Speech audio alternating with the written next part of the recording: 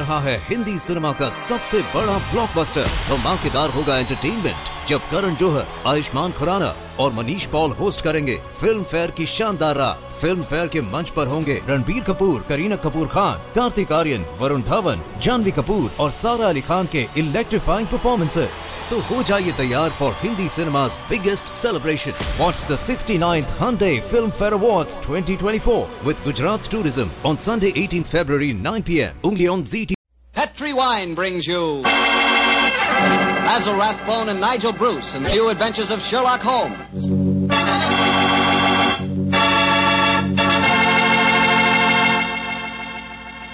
The Petri family, the family that took time to bring you good wine, invites you to listen to Dr. Watson tell us another exciting adventure he shared with his old friend, that master detective, Sherlock Holmes.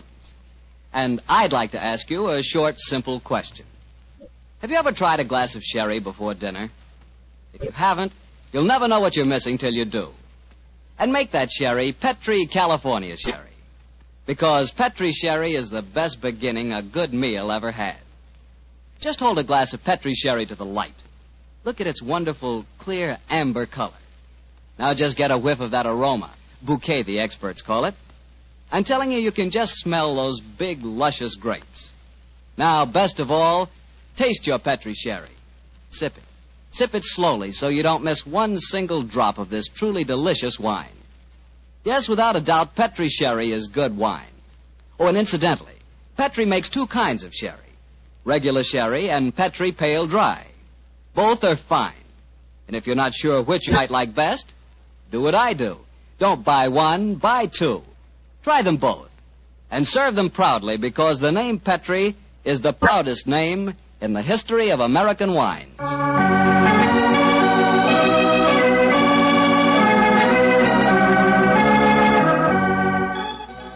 And now I'm sure our good friend and host, Dr. Watson, is waiting, so let's go in and join him. Good evening, Doctor. Good evening, Mr. Bartell. Here, quiet. Down, Monty. Down there. Dogs seem very chipper tonight. Yes, tonight, yes, but they've been in disgrace most of the day, Mr. Bartell. Oh? What have they been up to? After the seals again, Doctor? No, my boy, this time it was chickens. They got into my neighbor's coop and had a delightful time. Fortunately, there were no casualties, but I'm afraid that my good neighbor policy has suffered a slight diplomatic strain. But you come here to listen to Sherlock Holmes' adventures, not those of my dog, so draw up your usual chair and make yourself comfortable, and I'll get on with tonight's story. Last week, Doctor, you told us it was a case in which Sherlock Holmes found the solution without ever meeting any of the suspects. That's quite correct, Mr. Bartell. As remarkable an exhibition of long-distance detection as I ever recall. But judge the story for yourself, my boy. It was in the autumn of 1903, and Sherlock Holmes was about to retire to his bee farm on the Sussex Downs.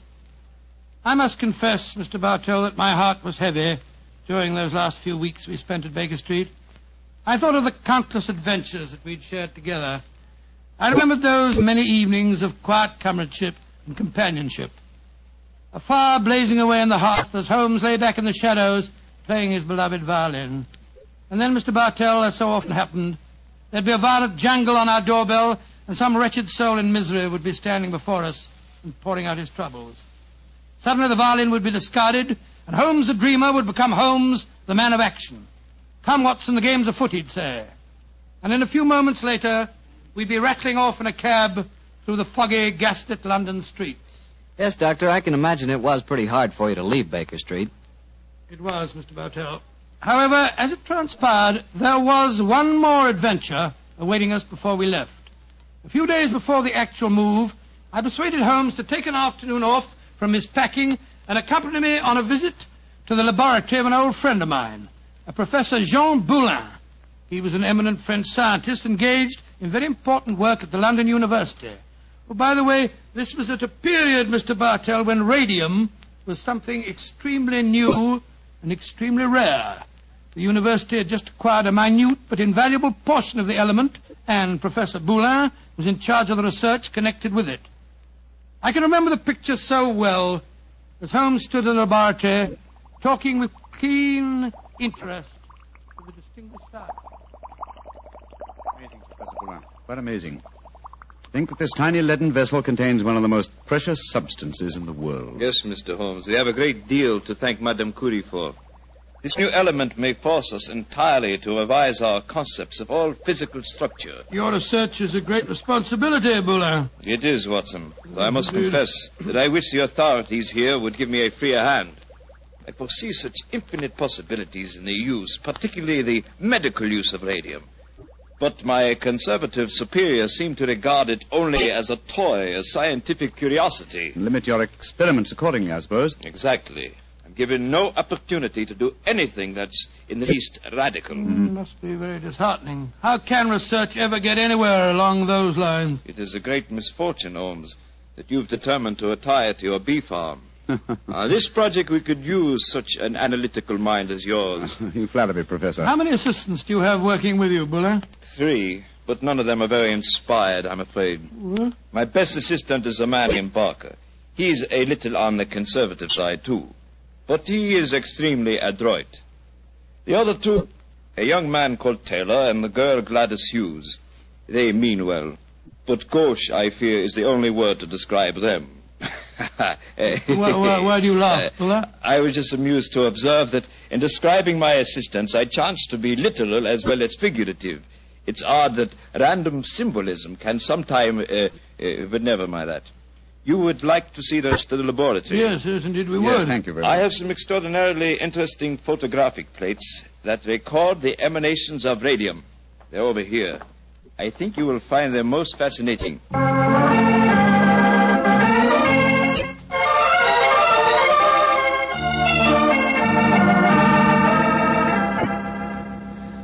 Baker Street, particularly when our rooms are full of packing cases, seems rather drab after the scientific stimulations of Professor Boulin's laboratory, doesn't it, old chap? Yes, it seemed drab even if we hadn't been to see him. I feel frightfully depressed, Holmes. I just don't know what I'm going to do without you. Oh, you're still a young man, Watson, and a susceptible one. You'll marry again. No, I won't. Yes, you will, old chap. And you'll end up by being glad that your old roommate, your difficult, rather unsociable old roommate, is living in retirement on the Sussex Downs. Rubbish. I shan't feel anything of the kind. In any case, I don't think you'll be able to stay in retirement for long. Your mind is much too alert to be satisfied by being a sort of midwife to a bunch of beastly bees. Oh, dear Watson. I feel that you'll never eat honey again. Yes, you can laugh, Holmes, but I could see how excited you were when Boulin suggested that you might help him with his radium experiments. Flattering suggestion, I must admit, my dear fellow. Just the same, Oh, now, who the devil's that? From the urgency of the tug on the bell pull, I'd say that it was a client. And go and head him off, will you, old chap? Yes, I'll do my best. Oh, Watson, explain that I'm no longer in practice. Too late, Holmes. He's brushed past Mrs. Hudson. Here he comes rushing up the stairs. Oh, confound it. I beg your pardon, sir, You but... Mr. Sherlock Holmes? No, I am not Sherlock. Then you must be Mr. Holmes. That is my name, sir. But may I ask what accounts for your rather whirlwind entrance? My housekeeper, Mrs. Hudson... I haven't any time to consider etiquette. My sister Gladys Hughes has vanished. Vanished into thin air. You've got to find her for me, Mr. Holmes. I'll pay you any fee you name, but you've got to find her. Mr. Hughes, I'm extremely sorry that your sister has vanished, but I'm afraid that I can do nothing to help you. I'm retiring. I'm giving up my practice. If you won't help me, I'll go to someone who will. That's exactly what I mean, sir. I suggest that you go to the police, or if you insist on a private investigator, I can strongly recommend Mr. Martin Hewitt. Yes. His address is 39 Pont Street, Knightsbridge. Good day to you. Good day, Mr. Hughes. 36 Pont Street, Knightsbridge. Mr. Martin. Yes, I can understand his concern, but his manners leave a great deal to be desired. Holmes. Gladys Hughes, his missing sister. That was the name of one of Professor Boulin's assistants, wasn't it? True, old fellow, but it's probably only a coincidence. What? Both Christian and surnames are extremely common ones. Well, I have a feeling that it may not be a coincidence. Oh, come now, my dear fellow. Don't you try and embroil me in a fresh adventure. I've retired and I'm leaving for Sussex in a few days. And if any more clients come wrenching at my doorbell, I shall ignore them.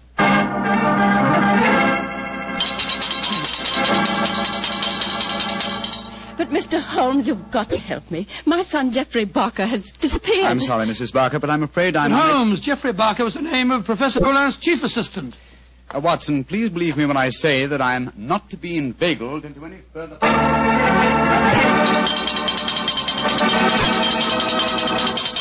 Mrs. Taylor, I'm sorry, but I can't help you. Oh, but Mr. Holmes, it's my husband. He's disappeared.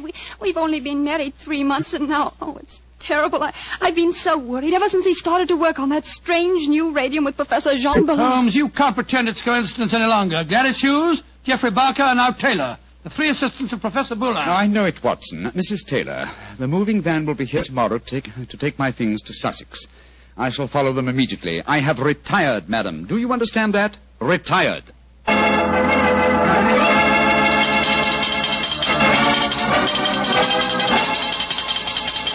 Yes, another telegram for you, Holmes. That'll be the 4th today. Why won't Scotland Yard leave me alone? Well, it's a pretty strange business. 3 people engaged in research of this new element, radium, have all disappeared within 48 hours. Scotland Yard needs your help. Let them earn their salaries, my dear Watson. I've helped them for the last time. Well, let's see how they've couched their latest effusion.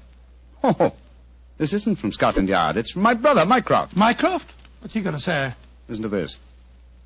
Now Professor Boulin has disappeared. Great Scott. And the radium with him. Surely the pattern is obvious, Sherlock. Radium must be found, could solve the problem for you, but I'm too lazy. Consider what a flashy case for you to retire on. Regards, Mycroft. The old devil. Holmes, this is shocking. My old friend Boulin has disappeared. Yes, Watson, and now my brother asks me to investigate. The pressure becomes irresistible. Very well. I bow to fate and postpone my retirement for a few hours. Good man, Holmes. You know you'll never really retire. Let me see. As Mycroft says, there's an obvious pattern in this case. Our first step, of course, will be to interview all the doctors who treat patients without charge. Why? Well, surely that's obvious. Well, it isn't at all obvious, Petrie. I don't know why you always leave me in the dark. Well, what makes you laugh? Being left in the dark. It's just like the old times, isn't it, Holmes? Come on, old fellow, let's go. The game's afoot.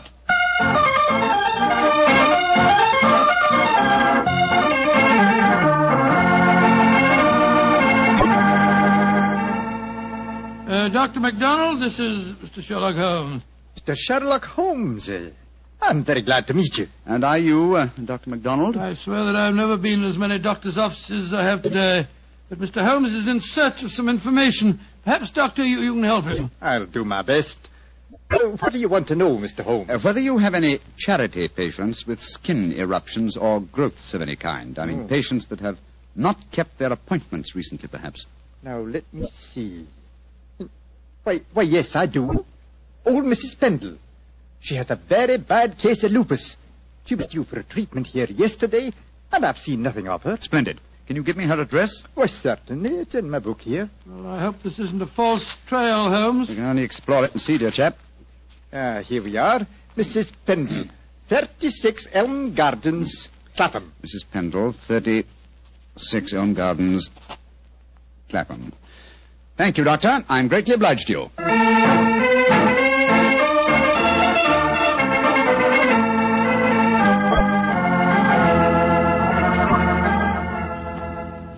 Getting restless, Watson? Yes, I am a little. We've been waiting outside Mrs. Pendle's house for over an hour.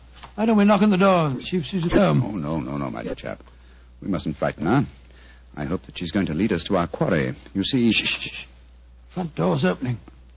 A woman's coming out. Yes, it's Mrs. Pendle, beyond doubt. Look at that bandage around the upper part of her face. Yeah. Hello, she's turning down the street. We're going to follow her, I suppose. Naturally, but let's give her a start, shall we? We don't want her to spot us. Well, while we're waiting, perhaps you'll clear up 1 or 2 points for me. I'm still very much in the dark. With pleasure, old chap. What puzzles you? Well, one of the things that Come on. What? We've given her enough of a start. Let's follow her. Oh, very well. But look here, Holmes. You asked me what I didn't understand. 2 things puzzle me. What did Mycroft mean by the pattern of the case? Why are we following a poor sick old lady through the London streets? I'll answer the first question, and I think the answer to the second will be self-apparent. The pattern of the case is clear. Professor Boulin and his 3 assistants have vanished together with the radium, but their disappearances were not simultaneous. Had they been so, it would have been a transparent case of theft. But with the disappearances gradual rather than simultaneous, the emphasis has been subtly shifted. Yes, I can see that, Holmes, but what do you suppose is at the back of the whole business? Can't be a simple case of theft. Radium is enormously valuable. But it'd be hard stuff to sell again. Not to an unscrupulous criminal with a knowledge of medicine, Watson. My own theory, and I admit at the moment that it's purely a theory, is that Professor Boulin was worried because he was so hampered in his research. You remember that he stressed his great faith in the medical values of the new element, radium. Yes, he did. It's more than possible that he places the rights of science above the rights of property, that he's determined that he and his group will carry on their invaluable research unhampered by the conservative restraints of the university. I see what you mean, Holmes, but how does Mrs. Pendle, the poor woman that we're following, enter the picture? Because one of the chief lines of radium research on the continent so far has been with her sort of trouble. Professor Boulin's obvious move, if my theory is correct, would be to contact poverty-stricken patients, promise them relief, induce them to abandon their regular treatments, and submit to him. By Jove, yes, Holmes, that seems perfectly logical, and yet I can't believe that Boulin would... Mrs. Pendleton has reached her destination. She's turned down a driveway. Yes, she's walking up to what looks like a deserted well. Hurry, old chap. Don't let her out of our sight. She's opened the door without knocking. She's gone in. We'll wait here for a moment or two, then we'll follow her. I have a feeling that your old friend, Professor Boulin, is not far away, Watson. Yes, you're probably right. But I hope we can do something to protect him from the consequences of what he's done. It might easily mean the finish of a brilliant career. I'll do everything in my power, but you know as well as I do... Shh, look. Mrs. Pendle's coming out again. Yes, and she's in trouble. Come on. Mrs. Pendle, what's wrong? I don't know how you know my name or who you be, but you ask me what's wrong. They tell me to come here to this address, and I find a doctor who'd help my face. I comes here, and what do I find? What did you find, madam? A corpse, sir. That's what I find. A dead man lying there in a great pool of his own blood.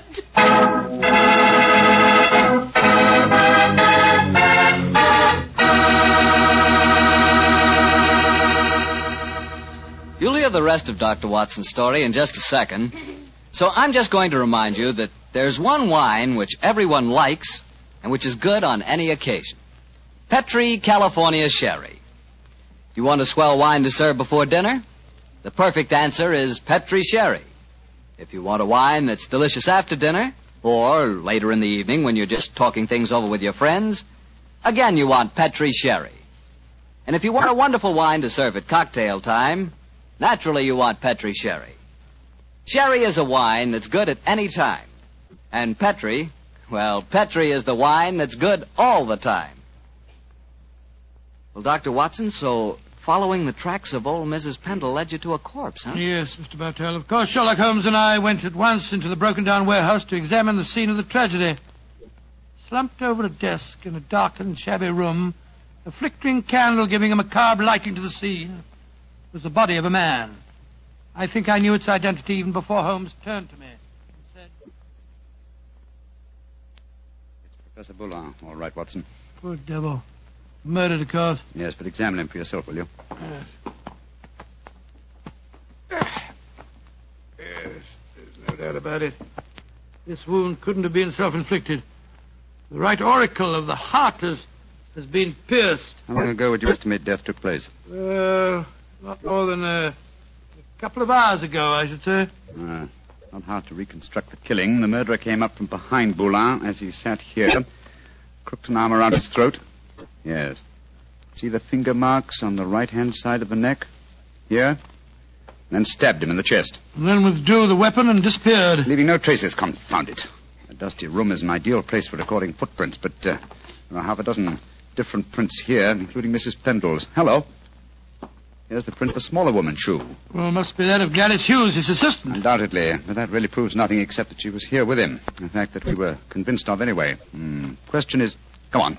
Let's go outside and talk to Mrs. Pendle again. Poor old Boulin. What a shocking way to die. And what a great loss to science.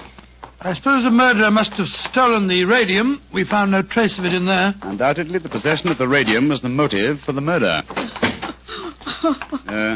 Mrs. Pendle. The poor man is dead, ain't he, sir? I'm afraid so, madam. I knew it. I never should have come here. I never should have left Dr. MacDonald. Mrs. Pendle, let me ask you a question. I can't be answering no questions, sir. I don't know nothing about how the poor soul got himself murdered. What would a poor woman like me know about such things? No, my good woman. My friend isn't suggesting at all that you know anything about the murder. Then what do you want to know, sir? Who told you to come to this address today, Mrs. Pendle? A young lady. Nice young lady she was, too. She met me coming out of Dr. MacDonald's yesterday and told me that if I come here today, I'd find a doctor who could cure me. Yeah, that was obviously Miss Hughes. Holmes, I believe that your theory was right. Come on, Mrs. Pendle. We'll escort you to the nearest police station where you can report the murder. Yes, sir. And then, Watson, we must keep on the track of the radium. That, perhaps, is more important than any life. Well, how are we going to do that? We haven't a clue to go on. Remember that Professor Boulin's 3 assistants are still missing. We must go to the homes of each of them and see what can be found out. Mr. Hughes, you must realize by now that your sister's disappearance is part of something vastly more significant than you think. I must ask you in the My first... sister didn't disappear, Mr. What do you mean, sir? You came to us and said that she had. Oh, it was all a mistake, gentlemen. She came back today. She'd just been down to the seaside for a short rest, and she'd forgotten to let me know. I'm sorry to have bothered you. May I see your sister at once, please? I'm sorry, Mr. Holmes, but she's out just now. I don't know where she's gone or what time she'll be back. Mrs. Barker, I've come to you about your son's disappearance. I'm afraid that... But my son didn't disappear, Mr. Holmes. It was all a misunderstanding. He came home today. Then may we speak to him, please, Mrs. Barker? Oh, I'm afraid that's impossible. You see, he did... Mrs. Taylor, I want to talk to you about your husband's disappearance. Oh, that. He came home this afternoon, Mr. Holmes. At first I was so suspicious, but when he explained, well, I'm sure you know how it is in the first few months of marriage, those little tips.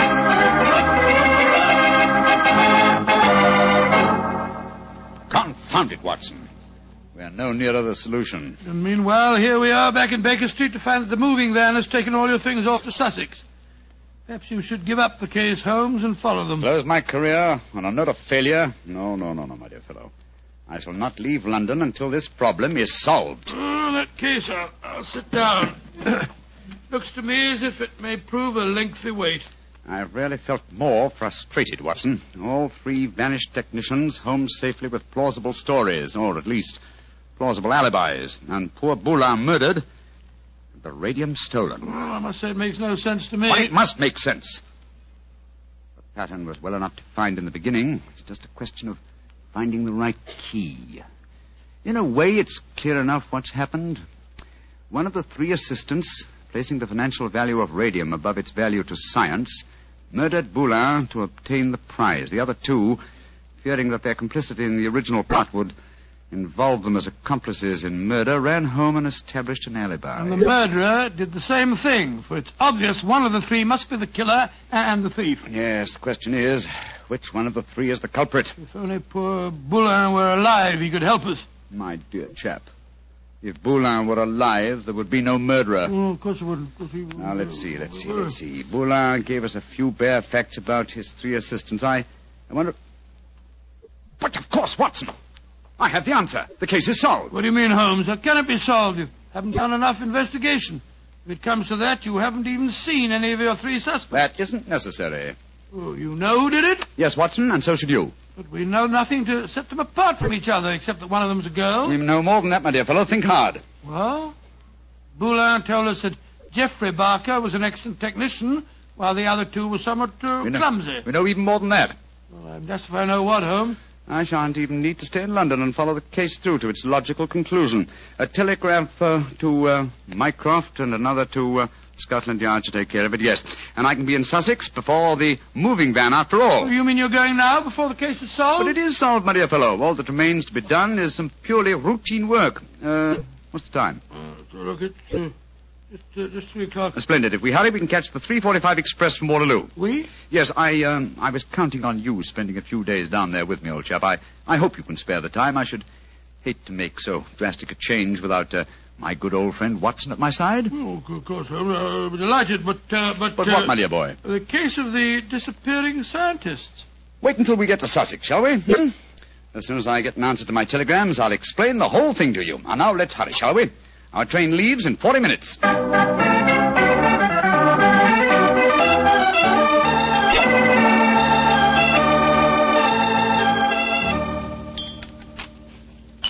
More tea, Watson? Thanks, old boy. Peaceful down here, isn't it? Extremely. At the moment, I must confess, I find it rather nerve-wracking. Oh, why? You know why, Holmes.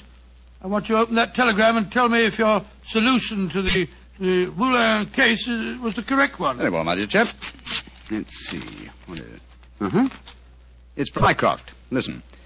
Murderer arrested and radium recovered. Well done, Sherlock, though you took longer than I expected. Regards, Mycroft. Congratulations, Holmes. And now perhaps you'll condescend to tell me how you solved it. Don't be angry with me, old chap. I only wanted to make sure that my solution was correct. You remember the nature of the fatal wound on Boulin's body? Of course. He'd been stabbed through the right auricle of the heart. From behind, proving that the murderer was clearly right-handed. Oh, what does that signify? Almost everybody's right-handed. Oh, no, not in this case.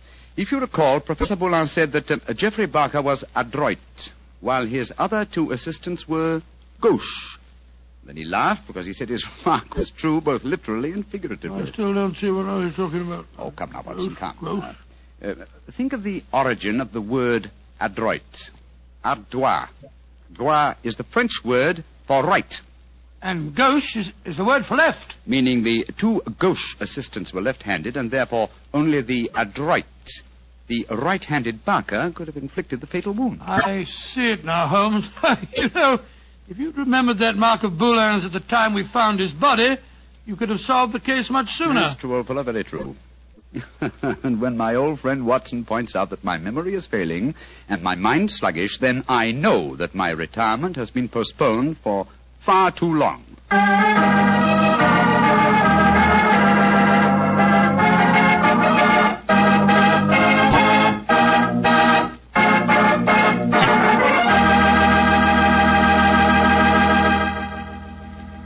Well, so Holmes really went through with his idea of becoming a bee farmer. Yes, of course.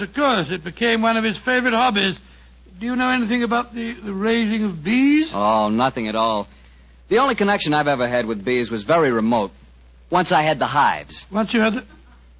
Oh, no, Mr. Barker. Oh, yes, Dr. Watson.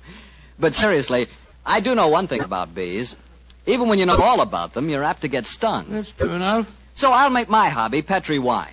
You know, you can't miss when you buy Petri wine, because Petri wine is always good wine. The Petri family has been making fine wine for generations. In fact, they started way back in the 1800s. And they've handed on down from father to son, the knowledge and experience absolutely essential to the making of truly fine wine. And since the making of Petri wine is a family affair, you can be sure that the name Petri means something on a bottle of wine. Those letters Petri are more than a trademark. They're the personal assurance of the Petri family that every drop of Petri wine is good wine. So when you buy wine of any type, you can put your faith in the Petri label, because Petri took time to bring you good wine.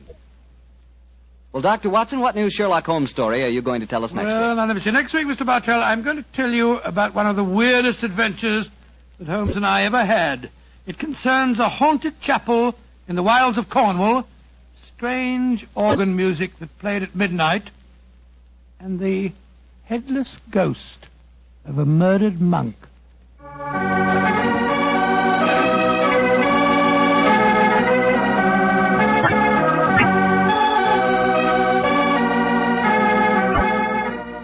Tonight's Sherlock Holmes adventure was written by Dennis Green and Anthony Boucher and was suggested by an incident in Sir Arthur Conan Doyle's story, The Reigate Puzzle. Music is by Dean Fossler. Mr. Rathbone appears through the courtesy of Metro-Goldwyn-Mayer, and Mr. Bruce through the courtesy of Universal Pictures, where they are now starring in the Sherlock Holmes series. The Petri Wine Company of San Francisco, California, invites you to tune in again next week, same time, same station. Sherlock Holmes comes to you from our Hollywood studios.